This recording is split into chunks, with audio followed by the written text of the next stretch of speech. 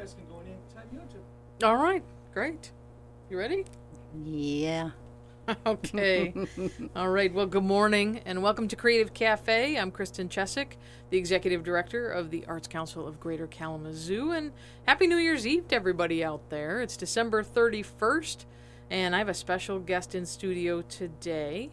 I have Karen Trout, who is the Community Engagement Librarian for the Kalamazoo Public Library. Good morning, Karen. Good morning, Kristen. So you're on Creative Cafe, so what is your favorite morning beverage?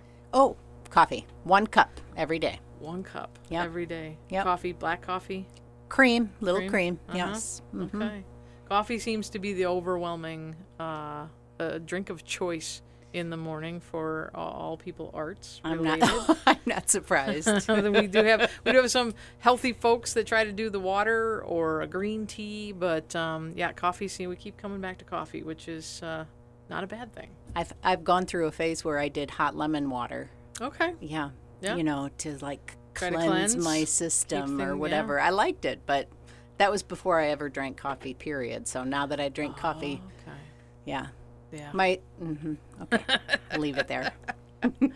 So you are the Community Engagement Librarian, as I just said, for the Kalamazoo Public Library. What does that mean? Good question. So community engagement at KPL really is an umbrella term for programming and outreach, whereas programming being things that tend to happen at a library location, outreach things that happen outside of a library location, for instance, with our mobile library or any sort of participation that we might take in community festivals, that kind of thing, where we might have a table or that sort of thing. So my role is I coordinate adult programming at our various locations. I don't necessarily do it, but I help coordinate it with all of the people that do it. Sure. And part of that is the community read, right? Yeah, a big part of that is Reading Together, which is a 20-year-old community read. We're actually taking the year off this year just to re-examine since we've been around for 20 years and decided it might be a good time to evaluate and get some perceptions from the public about the program, but we expect it to come back strong in 2024. Oh, okay. So, yeah. Great.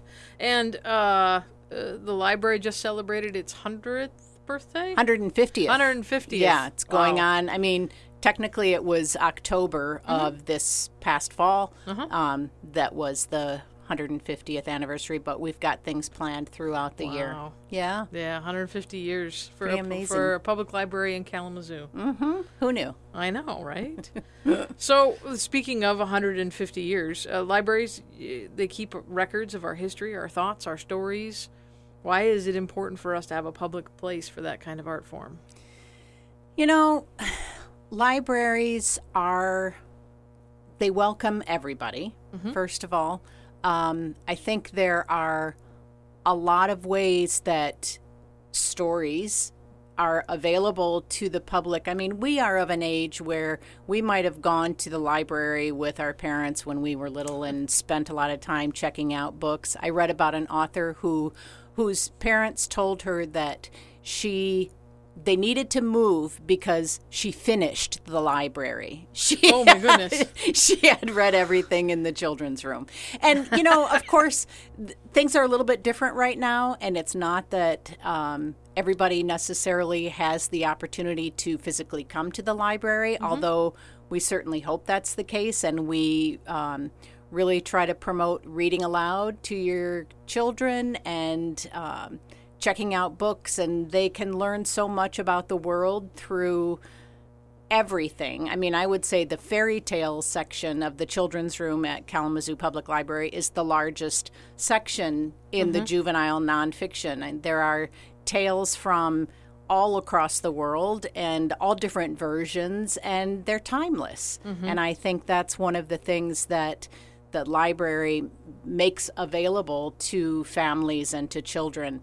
And then you can go to the local history room and find records, an index of the Kalamazoo Gazette back to when it first started being published. And so, when you talk about stories and history, it's all accessible, and not just physically. As we know now, you can access a lot of it online.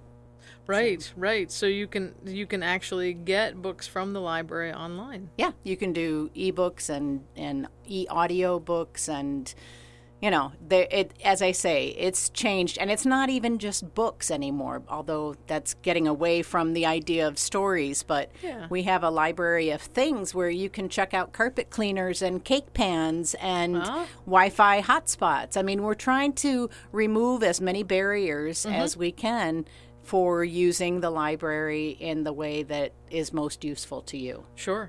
I did not know any of that. Yeah, it's pretty amazing. The carpet cleaners have a huge wait list. Oh, wow. Yeah. Maybe I need to get on the end of that wait list. Yeah, I'm telling you. I did not realize that. So you had mentioned about the children's section and being able to, and yes, as children we would go. I know my mother took us to listen to people read to us. We also checked out books. It was always a summer event because she wanted us to read through the summer to make sure that we were still engaged in some way and not out in the neighborhood causing trouble, which I think we managed to do both, which was cool. But what is so special about reading aloud to others? Oh, gosh. I can only respond to that as somebody who loves to read aloud. I mean, I loved doing it as a child. It's kind of a family joke that every excuse I could find to say, oh, could I read that to you out loud? That's still sort of the thing that I get teased about all the time. But boy, when I had my own children and I was able to start reading not only the picture books that we would buy or check out, but Harry Potter's and all of those. In fact, I just saw a friend recently who has a high school student who still loves to have her read aloud to him. And so I don't know if I know why it's special. I know when I listen to something being read aloud, I'm able to do other things. I can sort of multitask while that's going on. Like listening to a podcast or a book on tape kind of deal? Exactly. Okay. And then also working on some sort of craft project while I'm listening. I feel like it allows me to do both in a way that I can't always do that, listening to music, or I don't know. I can't. Sure. I don't think I have a really good answer for why reading aloud is special. I just believe it is. Right. Well, and you used to read to your kids, right? Yes. Yeah. Oh, definitely. Yeah. Definitely. And I think if you ask them, we don't think about it a lot, but thinking back, those of us who had that opportunity that our parents or an adult read to us, that is special. That's a time in which we're connecting, and there's no screen, and we're having an experience together, creative experience together, but someone is taking their time and energy and devoting it to you. Definitely. That story. It definitely, I think, creates that bond, as well as, helping children learn to read. When they are being read to aloud, that's helping them develop their own reading skills for when they go to school. So, there's all kinds of reasons. Yeah. So later in the program here, we're going to have you read to us. Yes. And that's it's a special time of year for a lot of folks who are celebrating different traditions in their family. And I know that at this time of year, stories come up because we like to hear the same stories. We like to experience traditions. Yes. And a lot of times that's either oral or written. And it is New Year's Eve, so I think I need to ask you, do you have any New Year's resolutions?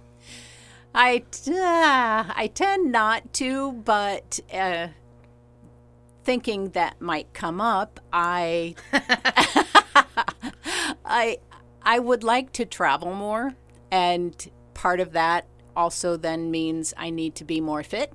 And so, it's kind of cliche, but that's something I've already been working on for myself personally. And so I think I'll just continue that and try to have knees that will take me places when I go traveling and, be able to withstand not too much adventure, but maybe a little bit. Well, sure. Well, that's always important. And yes, I know some folks don't do New Year's resolutions. Some people are religious about it. Yes. But especially post-pandemic, being able to travel more now, get out, see the world.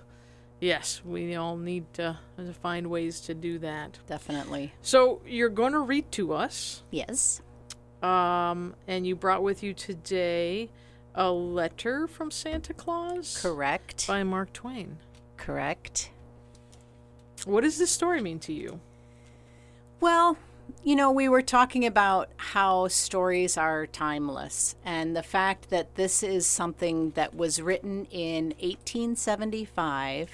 I will say it's not so much a story as it is just a really heartwarming display of a father's love for his daughter. And I would think that might be something that just about any father might be able to relate to when you hear how he expresses his love for his daughter as Santa. So. Aw, okay. All right. So a letter from Santa Claus by Mark Twain. Okay. And when we come back, a letter from Santa Claus by Mark Twain. Palace of St. Nicholas, in the moon, Christmas morning. My dear Susie Clemens, I have received and read all the letters which you and your little sister have written me by the hand of your mother and your nurses.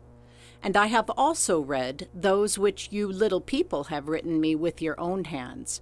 For although you did not use any characters that are in grown people's alphabets, you used the character which all children in all lands on earth and in the twinkling stars use.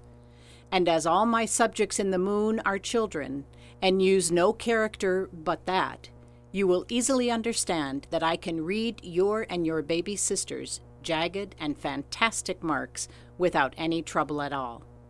But I had trouble with those letters which you dictated through your mother and the nurses, for I am a foreigner and cannot read English writing well. You will find that I made no mistakes about the things which you and the baby ordered in your own letters. I went down your chimney at midnight when you were asleep and delivered them all myself, and kissed both of you too, because you are good children, well-trained, nice-mannered, and about the most obedient little people I ever saw. But in the letters which you dictated, there were some words which I could not make out for certain, and one or two small orders which I couldn't fill because we ran out of stock.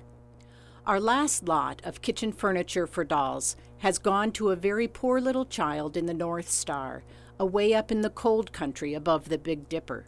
Your mama can show you that star. And you will say, "Little Snowflake," for that is the child's name, "I'm glad you got that furniture, for you need it more than I." That is, you must write that with your own hand, and Snowflake will write you an answer. If you only spoke it, she wouldn't hear you. Make your letter light and thin, for the distance is great, and the postage very heavy. There was a word or two in your mamma's letter which I couldn't be certain of. I took it to be trunk full of doll's clothes. Is that it?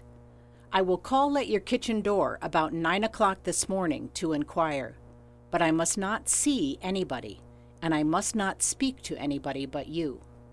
When the kitchen doorbell rings, George must be blindfolded and sent to open the door, and then he must go back to the dining room or the china closet and take the cook with him.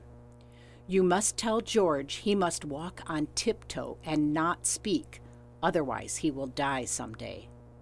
Then you must go up to the nursery and stand on a chair or the nurse's bed and put your ear to the speaking tube that leads down to the kitchen. And when I whistle through it, you must speak in the tube and say, "Welcome, Santa Claus." Then I will ask whether it was a trunk you ordered or not. If you say it was, I shall ask you what color you want the trunk to be. Your mama will help you to name a nice color. And then you must tell me every single thing in detail which you want the trunk to contain. Then when I say, "Goodbye and a Merry Christmas to my little Susie Clemens," you must say, "Goodbye, good old Santa Claus, and thank you very much, and please tell that little snowflake I will look at her star tonight, and she must look down here. I will be right in the West Bay window, and every fine night I will look at her star and say, I know somebody up there, and like her too." Then you must go down in the library and make George close all the doors that open into the main hall, and everybody must keep still for a little while. I will go to the moon and get those things, and in a few minutes I will come down the chimney which belongs to the fireplace that is in the hall, if it is a trunk you want, because I couldn't get such a thing as a trunk down the nursery chimney, you know. People may talk if they want to, till they hear my footsteps in the hall. Then you tell them to keep quiet a little while till I go back up the chimney. Maybe you will not hear my footsteps at all, so you may go now and then and peep through the dining room doors, and by you will see that thing which you want, right under the piano in the drawing room, for I shall put it there. If I should leave any snow in the hall, you must tell George to sweep it into the fireplace, for I haven't time to do such things. George must not use a broom, but a rag, else he will die some day. You must watch George, and not let him run into danger. If my boot should leave a stain on the marble, George must not wholly stone it away. Leave it there always in memory of my visit, and whenever you look at it or show it to anybody, you must let it remind you to be a good little girl. Whenever you are naughty and someone points to that mark which your good old Santa Claus's boot made on the marble, what will you say, little sweetheart? Goodbye for a few minutes till I come down to the world and ring the kitchen doorbell. Your loving Santa Claus, whom people sometimes call the Man in the Moon. You've been listening to A Letter from Santa Claus by Mark Twain, as read by Karen Trout, who is the Community Engagement Librarian at the Kalamazoo Public Library. Karen, thank you so much. That was a wonderful story. Thank you. I enjoyed reading it.